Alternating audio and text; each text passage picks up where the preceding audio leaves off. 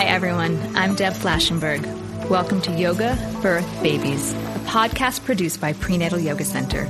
We will be diving into everything prenatal yoga, birth, and baby related, hoping to inspire, educate, and empower you through your journey into motherhood. Thank you for listening.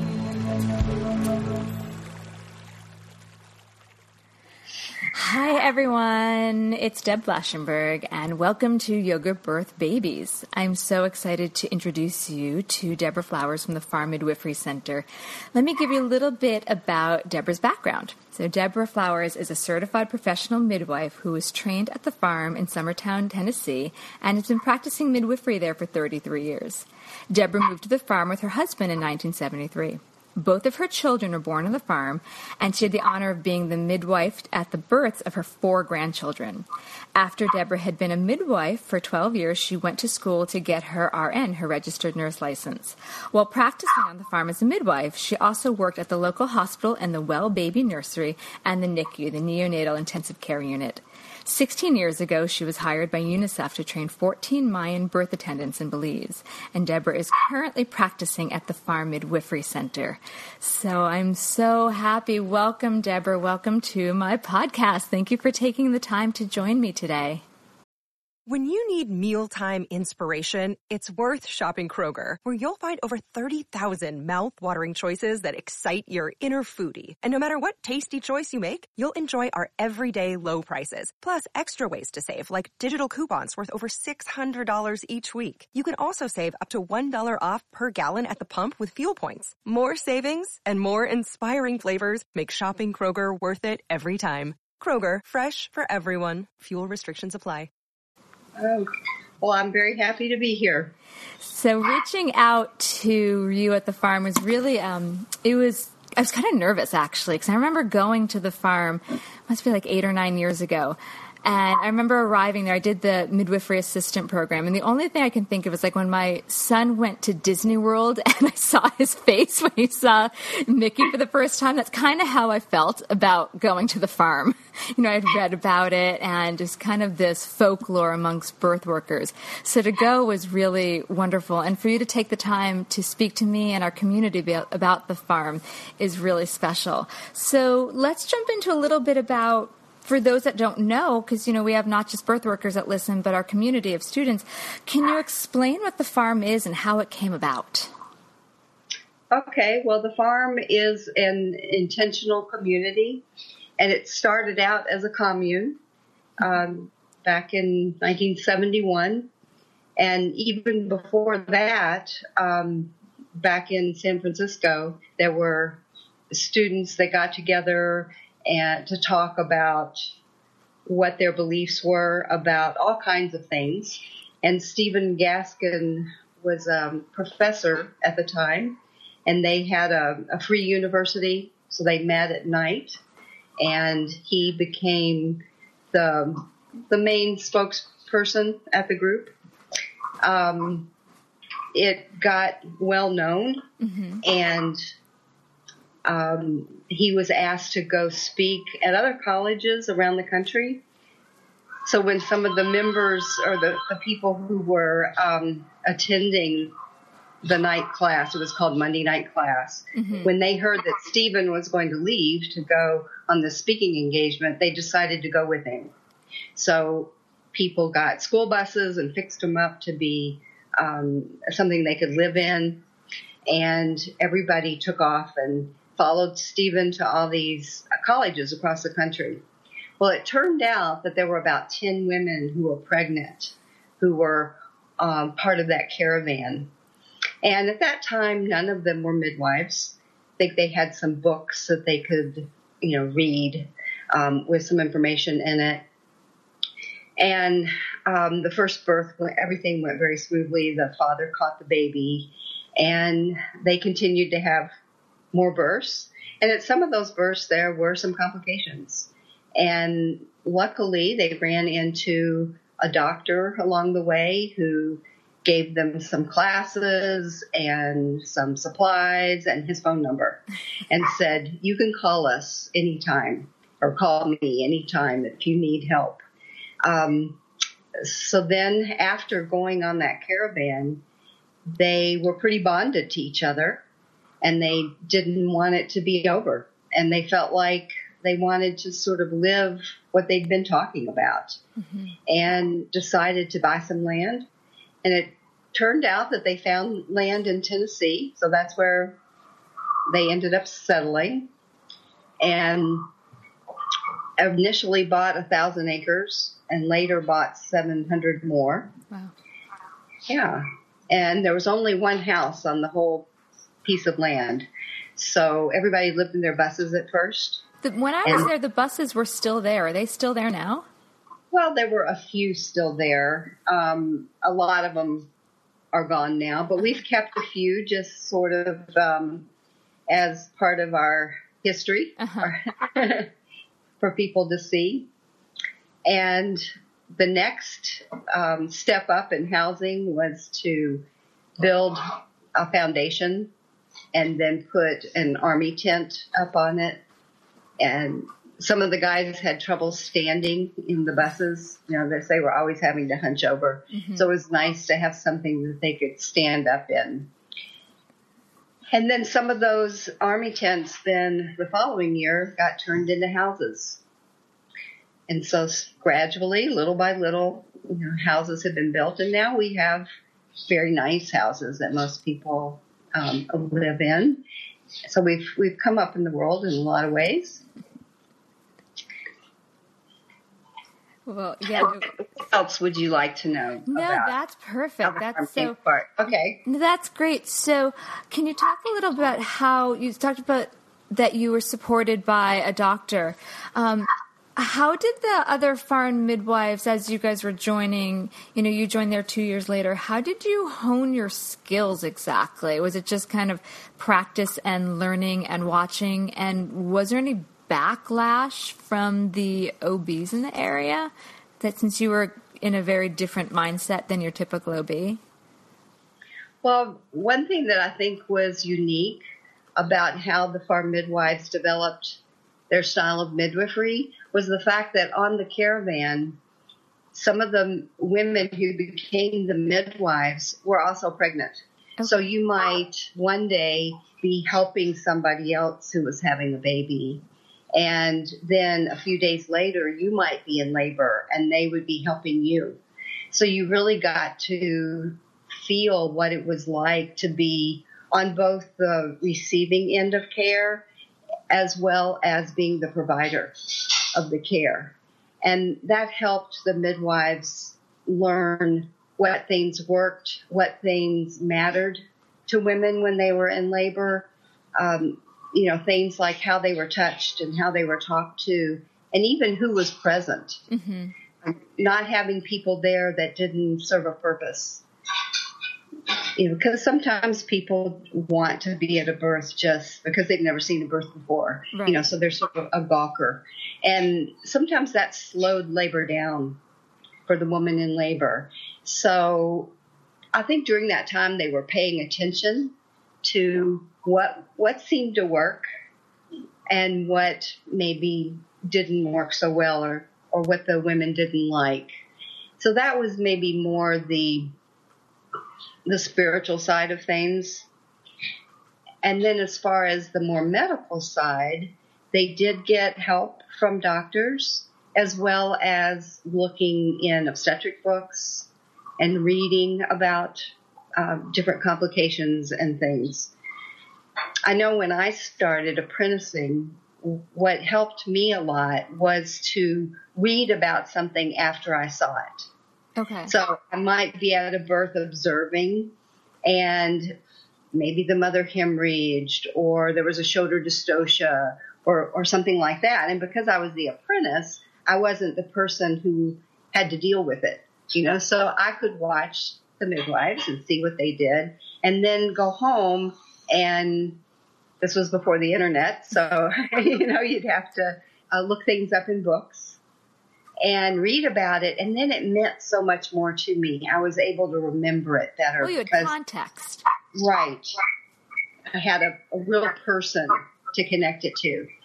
And I remember Pamela telling me a story about one day she was reading in a book about a uterine prolapse. And then the next birth she went to, there was a uterine prolapse. So she knew what to do because she had just read about it. Mm-hmm. And, so for the first midwives, I think they had some angels watching over them because there was definitely some magic like that happened. And, and then since I came along later, I was lucky to be able to learn from them. And what brought you there a couple years after the start? Well, my husband and I, we were interested in going back to the land, growing our own food, doing that kind of thing. And also, when I got pregnant the first time, I knew that I wanted to have my baby at home, but I had never heard of any midwives except for the midwives on the farm. And I didn't feel like it would be safe for my husband and I to try to do it by ourselves without someone there that knew more than we did. I don't think I would have been comfortable. Mm-hmm. And, it's kind of hard to relax and open up if you're not comfortable, if you're afraid. Excuse me. So I just knew that I would feel comfortable being somewhere where there were people that were trained and knew more, than I did. So it was kind of a combination of the community itself and the midwifery that was what was attractive to us. That's great. So as things were percolating there, and you guys did have help from other OBs, was there anyone in the community or any part of the community that wasn't accepting and supportive of what you were bringing? Well, the community of the farm was very off supportive. The farm. Off the farm, well, we were lucky because one of the doctors that sort of took us under our wing was Dr. Williams. Mm-hmm. And he had been working in the Amish community. Mm-hmm. So he went to home births for them and delivered babies at home. So that wasn't a foreign concept to him. And he was a very respected doctor in the community and in the local hospital. He also would come to the farm to teach. And when we first started doing some breech births, I think the first few breech births took place in the hospital with him as the doctor and the midwives there observing. And then he started coming to the farm and being a support person for the midwives. He said, you all need to learn how to do this yourself. And then after a while, he said, you don't need to call me anymore. So he's like a mentor. Yes, he very much was a mentor. That's such a blessing that you guys had that. Can you explain the difference between the midwifery model of care and that of the traditional, more pathological model? I guess even more specifically, the farm midwifery model, because I think that even differs from a traditional midwifery model, at least what I see here in the city. Okay. Well, one of the things is I think we try to involve the pregnant woman in decision-making about her care during the pregnancy and during the birth. There's maybe if it was a very dire emergency, we might have to just act, but usually there's time to discuss things with her, mm-hmm. even if we're maybe starting to think about a transport or something. We're going to be talking it over before we do it. So she really is a part of the team and a part of the decision making. I think also we're more likely to wait until her body goes into labor on its own, as opposed to inducing. We're not going to say, oh, it's 39 weeks. Let's schedule an induction. Let's get this baby born. Occasionally, if somebody's going more than 42 weeks past her due date, then we might, have to start thinking about natural ways to get things going. We also tend to let the water release on its own as opposed to doing artificial rupture membranes. I think basically we believe that a woman's body works and that birth is a natural process and that no two births are the same. Sometimes I feel like in hospitals, some of the protocols and things that they do is almost like trying to make every birth the same. Mm-hmm. And even there you can't, although it follows a more scheduled, events. But, I feel like birth is exciting and each birth is different. And part of what happens is that unfolds. We get to see, what is this birth going to be like? What is this woman going to teach us? What is she going to do different than we've ever seen before? And if you allow women, to follow their instincts and trust in their body, then I think you get to see things that maybe when you're trying to control it, you don't get to see. And women's bodies are amazing, so you get to see amazing things.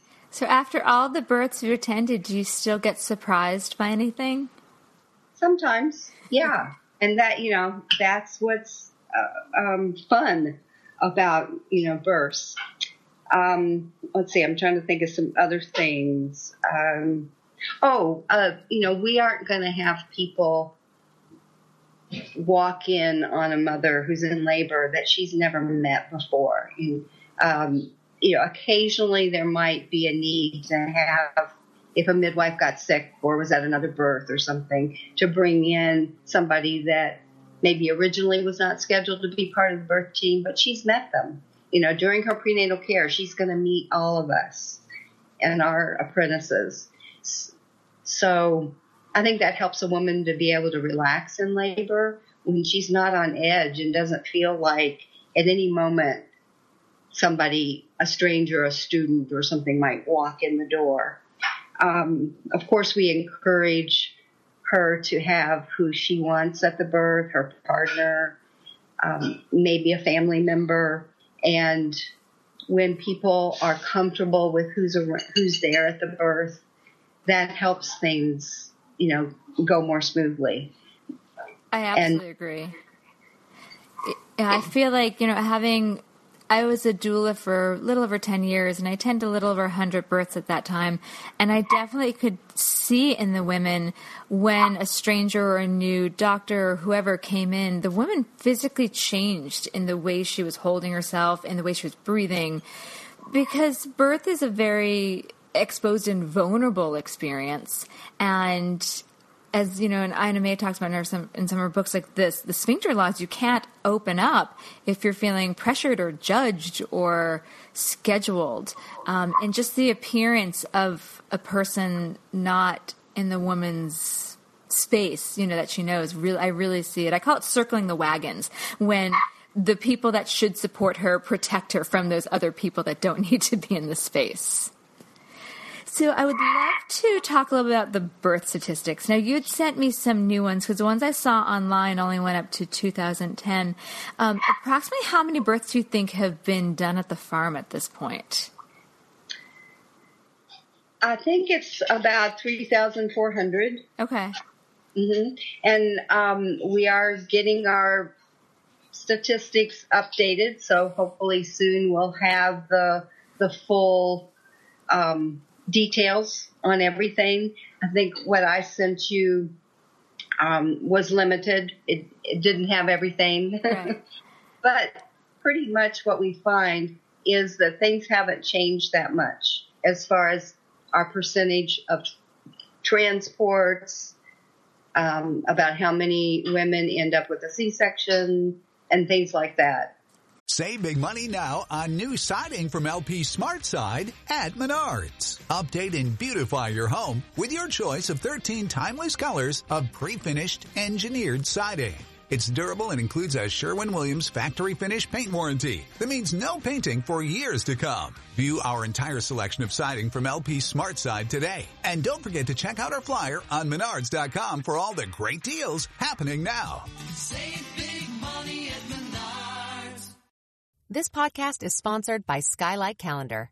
Let's be real. Running a household can be exhausting and chaotic. And finding the perfect Mother's Day gift, it's not exactly a no-brainer. Until now. The Skylight Calendar is the best way to organize the family and give everyone, especially mom, some peace of mind to enjoy the things that matter most. The Skylight Calendar is a smart, touchscreen calendar that keeps track of and manages the chores, dinner planning, groceries, and to-dos for the whole family. The Skylight Calendar automatically syncs each family member's digital calendars and displays them all together on one color-coded touchscreen. It even doubles as a digital picture frame, so you can finally share all those special moments that are just sitting on your phone. As a limited time offer for our listeners, get 15% off your purchase of a Skylight Calendar when you go to skylightcal.com/easy. That's SKYLIGHTCAL.com/easy. Get 15% off your Mother's Day purchase now at skylightcal.com/easy. Yeah, what I saw online, and granted this was from 2010, and I'm glad to hear things haven't really changed, but you guys have a 2% cesarean rate, and it looked like there was a 96% successful VBAC rate, 1.7% of postpartum hemorrhage. I mean, these are pretty significant numbers when you look at the comparison to the rest of the country. So I'm not really even sure, and these are some amazing facts, I'm not even sure really how to talk about this question, except do you think it's just because it's a woman-centered birth that you guys work on that produces such healthy births, especially the cesarean rate? I mean, compared to the rest of the country that's hovering at around 33, the farm is at 2%. So what do you think that's about? Well, I think what you said about it being a woman-centered birth approach is, sums it up pretty well. Just what I was talking about the midwives going to each other's births in the beginning and really learning what matters to women when they're in labor and how to treat women and what works along those lines. Also, we do things like we have very long prenatal appointments, sometimes 2 or 3 hours, wow. Especially the first 1 or 2. We allow enough time to be able to answer people's questions, sometimes even talk about things that have nothing to do with childbirth. Because during that time, during the prenatal period, the midwife and the pregnant woman and her partner, they're all getting to know each other, or, I'm getting to know them. And she's getting to know me and trust me, and we're becoming friends. And some of those things are what we use in labor instead of pain medicine, because that trust and that friendship is what's going to get her through labor.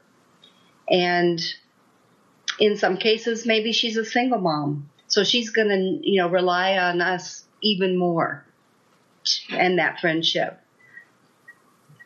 So, that's certainly one of the things that I think helps.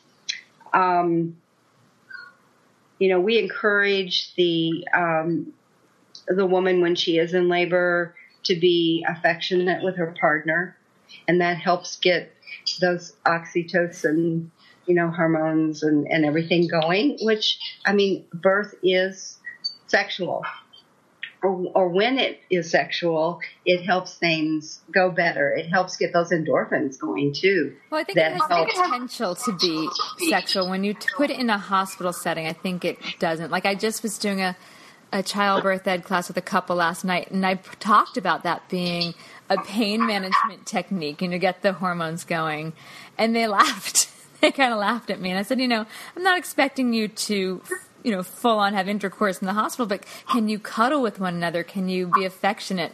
And I feel like in most hospital settings, it feels so sterile and there's so many people in and out that it doesn't even occur to people to involve that. But you're absolutely right. And it is the same hormone. It is that affection, that love, that connection, that safety I feel a partner can bring that can really help a woman. And I learned that from what I read about the farm. So you guys have taught many, many people. Well, and you're right. It does, even though sometimes making love can be what will get a labor started, It doesn't have to be. It can be kissing, cuddling, or, the partner whispering sweet nothings in the woman's ear, or telling her how beautiful she looks, what a good job she's doing, gazing in each other's eyes. All of those things can be sexy and can help those hormones get released. And yeah, in a hospital, it can be harder, but the nurses usually aren't in the room all the time. Right. And you can often pull the curtain and manage to find some time to try to make that happen as much as you can. So we encourage that. We also encourage movement in labor, which sometimes is harder to do in a hospital because you're hooked up to all the monitors and IVs and all that. Of course, these are some of the reasons that we like home birth and out-of-hospital birth center birth. Sometimes you're able to be off the monitor more. And that's always something that the woman can ask ahead of time, ask her care provider if it is a hospital setting, if labor is going well, there's not any fetal distress, and if she's hopefully in labor naturally, will she be allowed to come off the monitor and do some walking and squatting, sitting on a birth ball, dancing, things that can help labor progress. We consult with doctors if we feel like we need to, during the woman's pregnancy or even in labor. It might be helpful to get a non-stress test or a biophysical profile just to make sure that everything's okay with the baby. We had a mom who came here a couple of months ago. Her and her husband had been living in China for the last 4.5 years. And when she became pregnant, she decided she wanted to come back to the States to have her baby. So she wrote to the farm, and we communicated by email throughout her pregnancy. And then she, when she first got back to the United States, she went to a nurse midwife near where they were going to be living. And she got an ultrasound, and they said that her placenta was calcified. And they had concerns about whether or not it was safe to come to the farm and have her baby. So I consulted with some doctors that I know. One of them is a doctor who, when she was in medical school to become an OBGYN and married to one of her classmates, they came to the farm to have their first baby. Wow. And I often will consult with her when I have a question. I also talk to some ultrasound technicians I know, and they gave me some suggestions about what to ask and be sure about to make sure it was going to be safe for her to come here. And one of those things was to get some non-stress tests and biophysical profile done, which we did. After she arrived here, I took her to a backup doctor, and we did those things, and everything kept looking good. So we decided it was okay for her to deliver here. She had a nice birth. Everything went well. And, that's something that I think unfortunately happens too much in our country, that women receive prenatal scare instead of prenatal care. Yes. I agree. She also, I think she was maybe 37 years old. So, that was mentioned as well, that she was a higher risk client because of her age.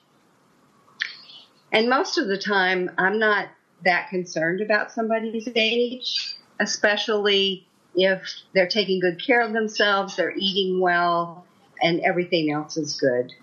And in her case, actually, I found out that a lot of practitioners don't believe that a calcified placenta means anything, that that's not something to be concerned about.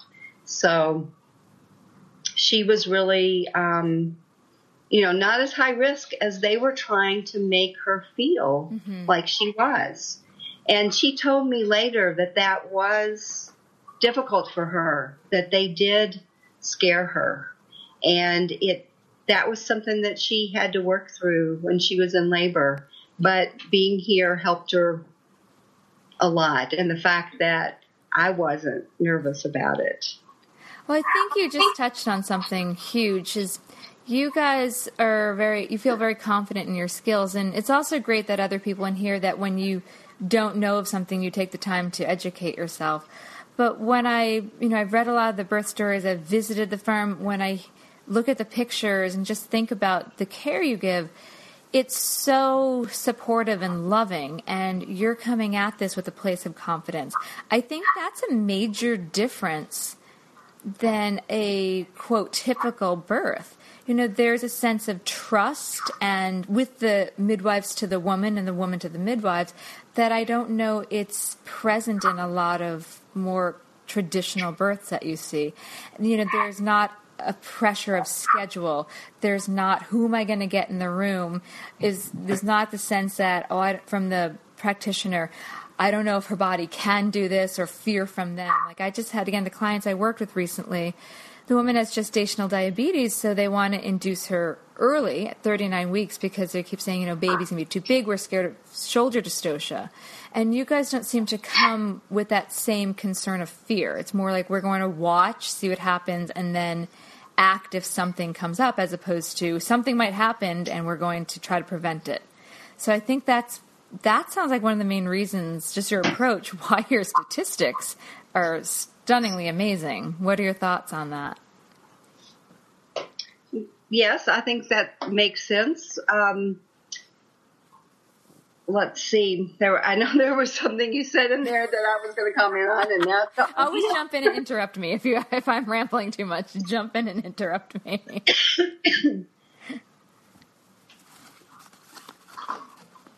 Well, you mentioned the gestational diabetes, and occasionally we take care of somebody who is having maybe a mild form of gestational diabetes, and we do a lot of diet counseling. We have them check their blood sugar every day.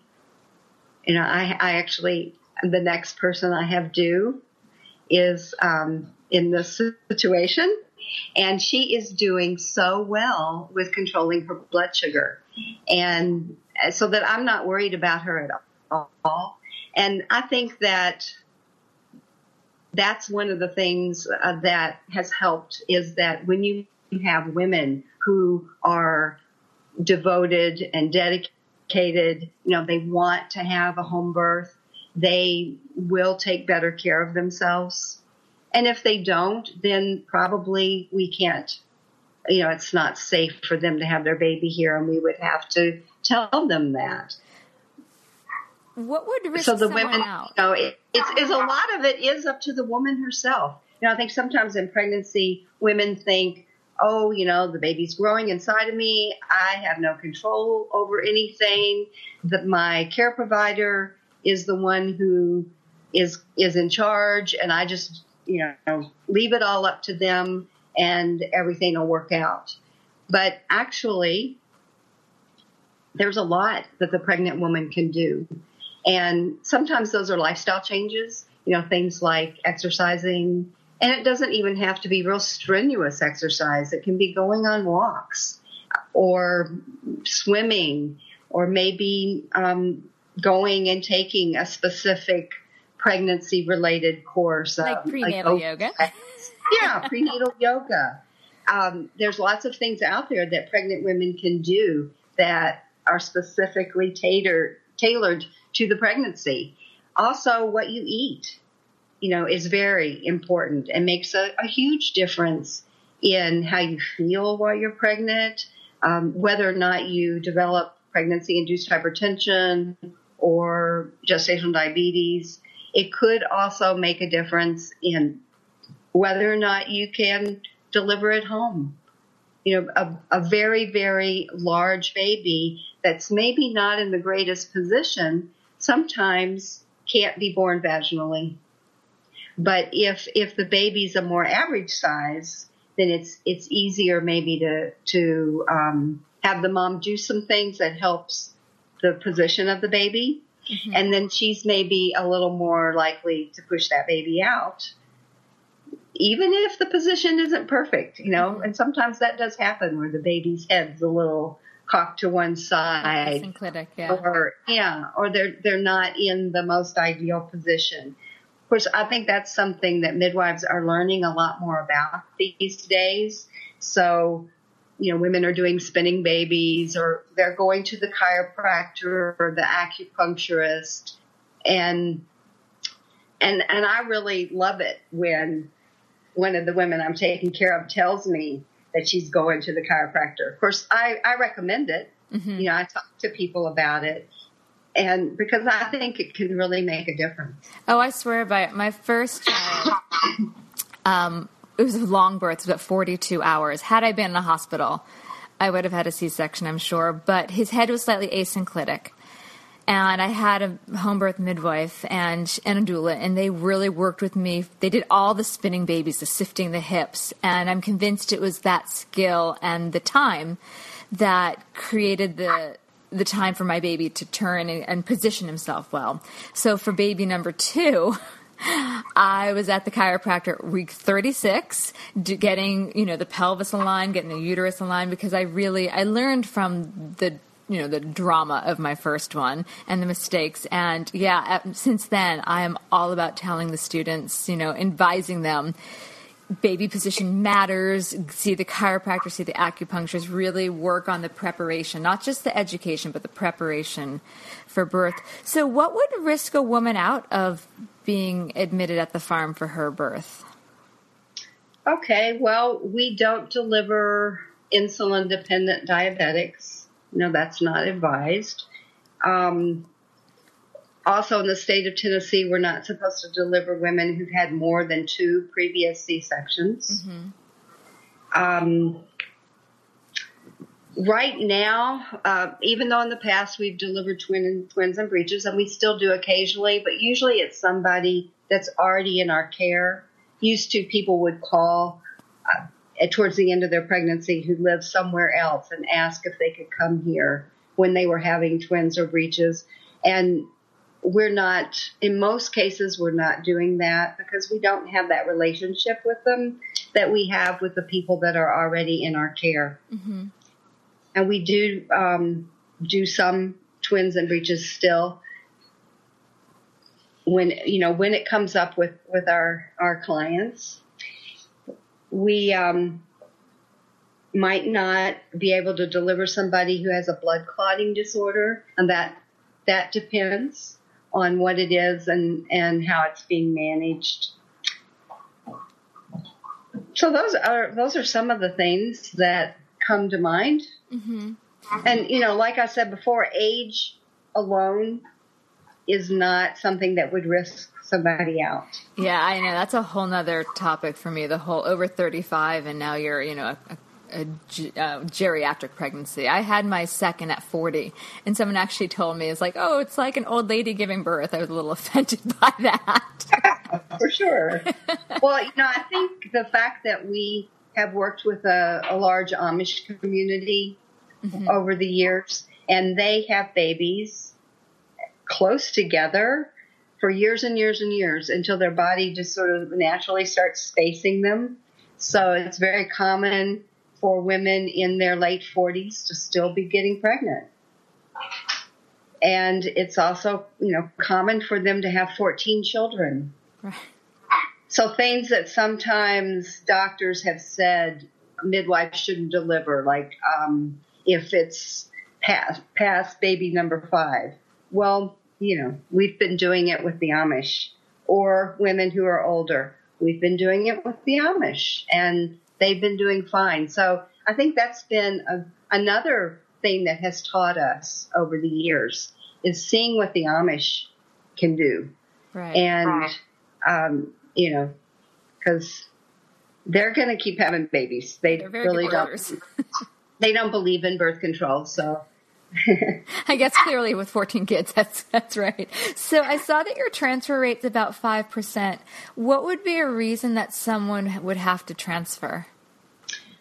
Well, if during labor and we're monitoring, if the heart rate was dropping and doing things like position changes, giving the mom oxygen, stimulating the baby, wasn't changing.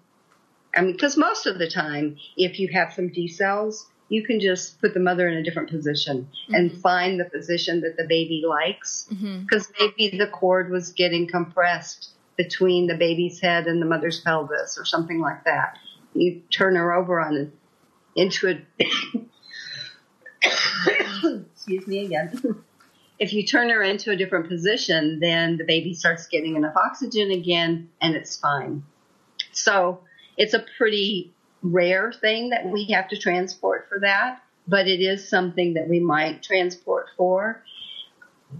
If we suspected that her placenta might be abrupting, there was some bleeding, more bleeding than normal, that would be an emergency. We would have to, go for that. Sometimes we transport for failure to progress. Most of the time, I think we're able to help a woman partly by giving her plenty of time, making suggestions of things to do to help the labor progress. But occasionally there have been some cases where somebody was getting very tired, and we got to a point where we felt like, if we went to the hospital right now, before you get too exhausted, then maybe all it would take would be just a little bit of Pitocin, and you'd have this baby, and you'd have it vaginally. Whereas if we wait another 24 hours and you're even more exhausted, then you might end up with a C-section. Because I have seen some cases where if a mother was too tired, the Pitocin didn't work either. And, I really feel like everything the hospital can do, that all those things have been invented for a good reason. Even a cesarean. And that when you need it, we are so grateful that those things are available to us and that we can take a mother in and get that kind of help when it's needed. But I think that sometimes when you're in the hospital, it gets done too often, gets done when it's not needed, maybe because of being on a timeline. And you mentioned before our low C-section rate. And, I don't know if everybody practiced the same way we did, even in hospitals, what their C-section rate would be. I've heard that the World Health Organization says it shouldn't be over 15%. Right. And I understand that the people we take care at home are lower risk. We're delivering babies that are 37 weeks or more. And so, of course, our C-section rate is going to be lower than a hospital's, or, of course, the hospital is going to be higher because they are taking care of the higher risk people. But I don't think it needs to be as high as it is. It didn't used to be. And one of the things that has made the C-section rate go up so much in hospitals is external fetal monitoring. When external fetal monitoring was invented, the purpose of it was to try to prevent cerebral palsy, which was thought to be caused by the baby not getting enough oxygen to the brain. So by monitoring continuously, it would be caught when a baby was in trouble and something could be done about it. And unfortunately, what turned out was that the cerebral palsy rate did not go down with external fetal monitoring, but the C-section rate went way up. And now it's hard to go back. But really in hospitals, they could do intermittent monitoring with a Doppler just like we do at home. It's not necessary to do continuous monitoring. But it's hard to retrain everybody that works in the hospital, and they're so used to those monitors.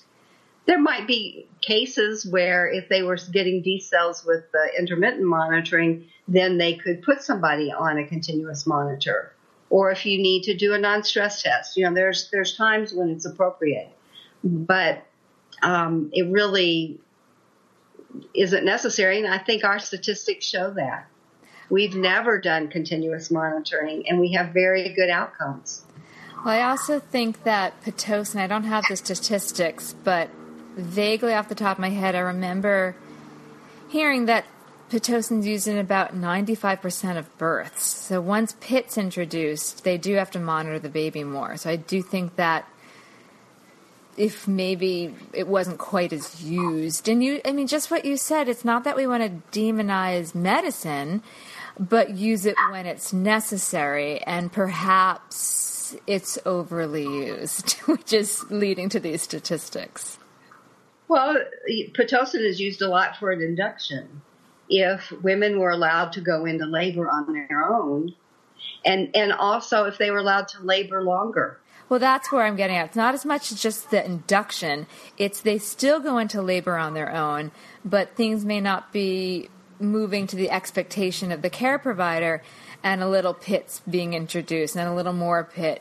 But it's used a lot, and I just saw some statistics not too long ago, but I do think it was around 90-95% of births here in New York City involve Pitocin. Maybe not from a start from scratch induction, but somewhere along the line, it's involved, which is really that's a high number. So right, we're not sure what that's doing. What all the side effects of that are. I don't know if you've ever watched the DVD Microbirth. Mm-hmm. And of course, they're talking a lot, about the bacteria in the human biome, but they also talk about Pitocin and C-sections and just, all those things and how they're impacting human health. Yes. Yeah, I always feel like the history of obstetrics is not that great. It wasn't that long ago that Cytotec was used for VBACs, and we had these ruptured uterus. I think it was the 90s. So it's not till like 20 years after that we're noticing, oh, maybe that wasn't the right choice. So yeah, I get a little wary. But again, I don't want to demonize medicine because I do think when necessary, it's so wonderful that we have it. I personally just appreciate the way that midwifery, especially the farm midwifery, really steps back and creates a nurturing, trusting environment so the woman can let herself go into that labor state without pressure, but with the comfort of, should something go wrong, I have people here, instead of combating what could go wrong and having to negotiate. So how would somebody use your services? So maybe after hearing this or reading some of the books about the farm, it could inspire. I remember after visiting the farm, I came home and told my husband, I'm like, we're having our baby at the farm. And he laughed. So how would someone go about and use your services? Well, you can find our website online, and there's contact information there. And so you would want to start out by either emailing us or calling us. And then we usually give you information. And when people live far enough away that they can't come for all their prenatal care with us, then we have people get prenatal care where they live. And I usually like to also hear from them from time to time during their pregnancy so that we're starting to develop that relationship. So people might come here for a visit early in their pregnancy to meet us, see our facilities, and see if this really is what they want to do. And then if they decide that they do, then we talk on the phone, email with each other at least once a month during their pregnancy. And then at the end of the pregnancy, anywhere from maybe 37 weeks, 38 weeks, people move here. And we have houses on the farm that we call birth houses, that's all they get used for. and they have everything you need to live in while you're here. There's bedrooms and bathrooms and laundry facilities and kitchen. And that's where you give birth. So you get settled in, start feeling like it's your home away from home, and then continue your prenatal care with us. So that's another opportunity to bond and spend time talking about what labor's like and what are some of the things that can help when you're in labor. I live on the farm. We have some of our midwives. We have 6 midwives practicing here. And, that includes Pamela Hunt, who was on the caravan. It was one of those women who had her first baby. Her first baby was one of the first 10. And then we have some midwives who live close by. But since I live right here on the property, I'm like 2 minutes away from all those birth houses. So when I have somebody in labor, I can go and check on them, listen to the baby, check their blood pressure, see how they're handling labor. If it's still early labor, I might tell her to go for a walk. We have 1,750 acres here. There's lots of places that people can walk, and walking is a good way to get labor going or help it progress. And then I may tell her to call me in a couple hours unless things speed up and she needs to call sooner. And then I'll come back over and check the baby's heartbeat, see how she's doing. I want her to let me know if the water breaks or there's any, changes like that.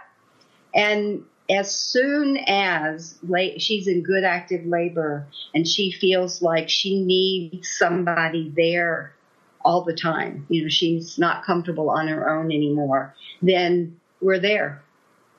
And we'll stay there probably till after the baby's born. So that really works nicely for me, but I also think it works nicely for her. Yeah.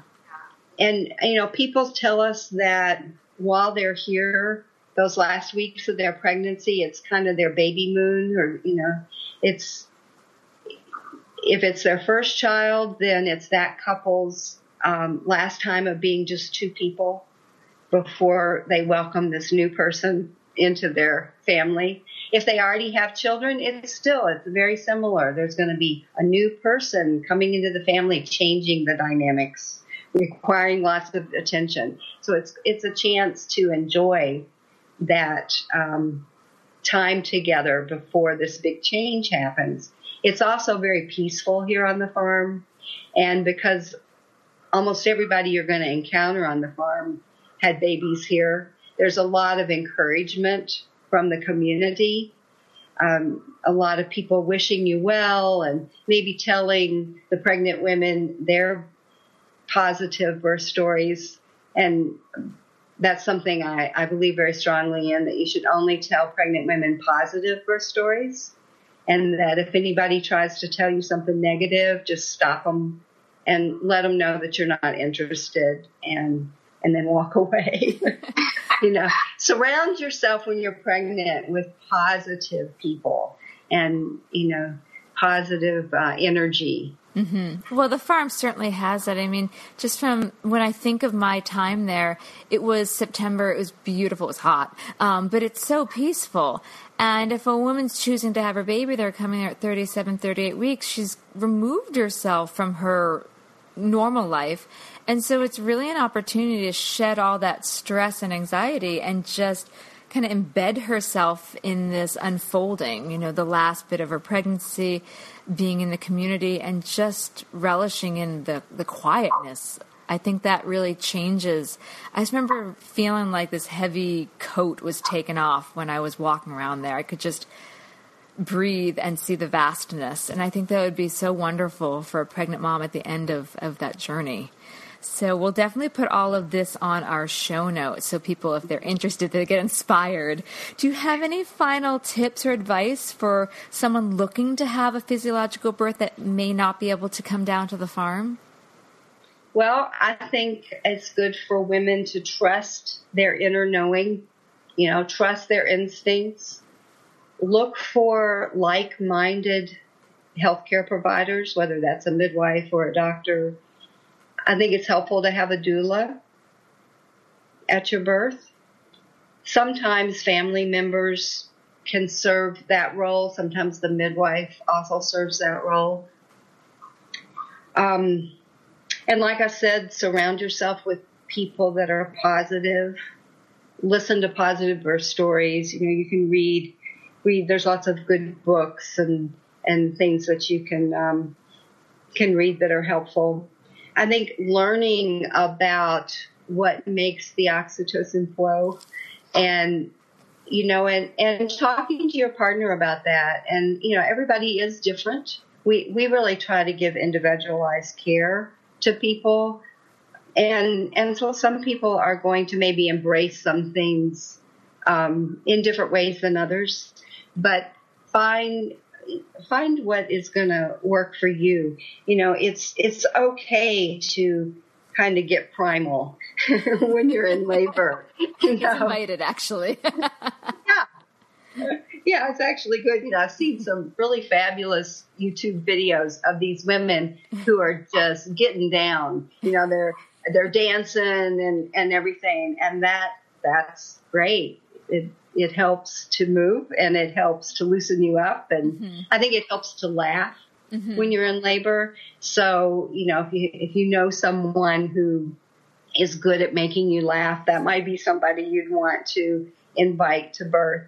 We've had women sometimes say some pretty funny things. I remember one woman, it was her first baby, and she was about 8 centimeters, and she looked at us and she said, "Well, you all can stay here and keep doing this. And my body can stay here and keep doing this, but I'm leaving." And that made everybody laugh. So sometimes it's the pregnant woman who makes everybody laugh, And it wasn't long after that she went through transition and was ready to push. I remember another woman who was also having her first baby, and she seemed to be struggling some with dealing with the contractions and maybe fighting them a little bit. And finally, it was like something clicked, and she realized that fighting it was not helping. And she just sort of looked down at her belly and said, "Oh, go ahead and hurt." Yeah, surrender. It's a big thing. Yes. Absolutely. I did that. I remember walking out during my first birth right around transition. I walked into the living room and I said to my midwife, I'm like, "I don't know who I'm trying to prove, what I'm trying to prove. I'm done with this." And I just kind of gave up and like, all right, let's just do it. But I do think most women hit that wall and just have to give in and be like, let's just ride this wave. Well, I so enjoyed coming down for the midwifery assistant program. Are you guys still offering that? Oh, yes, we are. Okay. Yeah, we still do several workshops a year. We have the main one that we do is the assistant workshop, but we also have an advanced one that we do usually just once a year because that one doesn't fill up as much. Mm-hmm. And we're also teaching the neonatal resuscitation course. Yeah, I love teaching. I love the workshops. We meet so many wonderful, women that are doing great things. The women who come to the workshops usually get fairly bonded with each other. Yeah, and I'm still in touch with some of them. You are? That's great. I mean, through Facebook, but we're still in touch. Yeah, well, that's the common way to do it now. Yeah, I so enjoyed my time there, and I've enjoyed my time here. Is there any final thing you want to say before we end?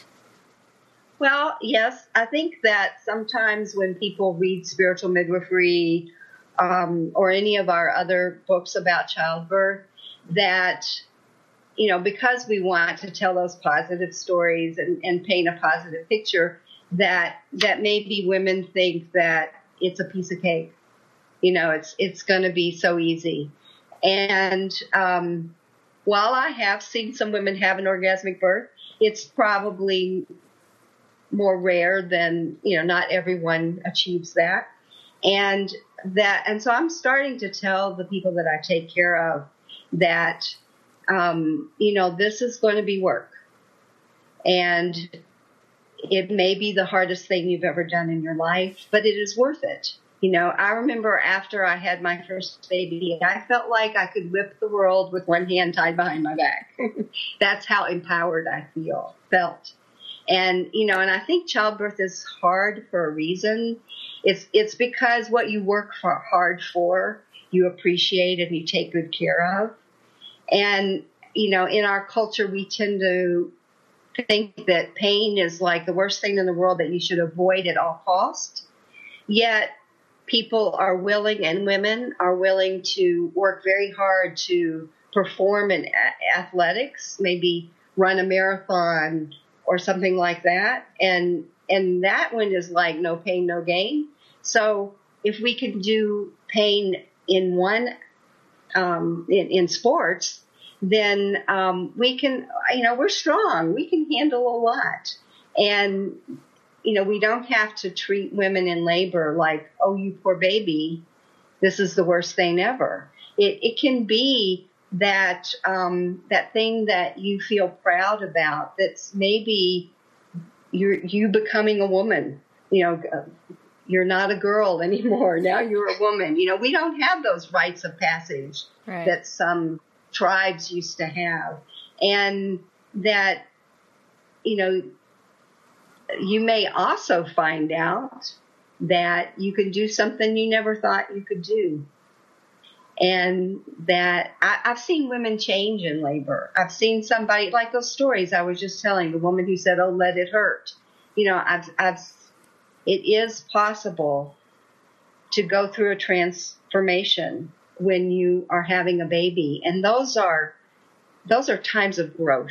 Mm-hmm. Those are things that are good things about life. And women don't need to deny themselves that experience. I thought having a baby was some of the most wonderful times of my life. And I'm so glad I got to do it. I wouldn't trade it in for anything. But I think it helps for people to go into it expecting that it's going to be hard, expecting that it might push them to the edge of what they feel like they can do. But it's not going to push you into something you can't do. Beautiful. You can do it. Oh, your admiration and belief in birth is just beautiful. And I could just see, just like as we're talking, just like the glow in your face of how much you believe in this is just, I'm so glad to have this chance, not just talk to you, but for other women to hear this and be inspired by this. And yeah, I remember running into a woman and she was really taken back when we said that, labor's hard. She's like, don't say that. I'm like, but it's true. But it doesn't mean you can't do it. So on that note, I just want to thank you so much for your time and your words and your inspiration and the work you do and the work all the midwives at the farm do. It's amazing. So thank you for coming on tonight, and I'll shoot you an email when this is coming out, and so you can listen to it too. So all right. I hope you have a wonderful night. Thank you so much. Oh, you're welcome, and thank you. All right. Good night. Take care. Bye. Bye. This has been an episode of Yoga Birth Babies, produced by Prenatal Yoga Center. You can catch us on Facebook, Twitter, Instagram, and Periscope. I'm Deb Flashenberg. Thanks for listening.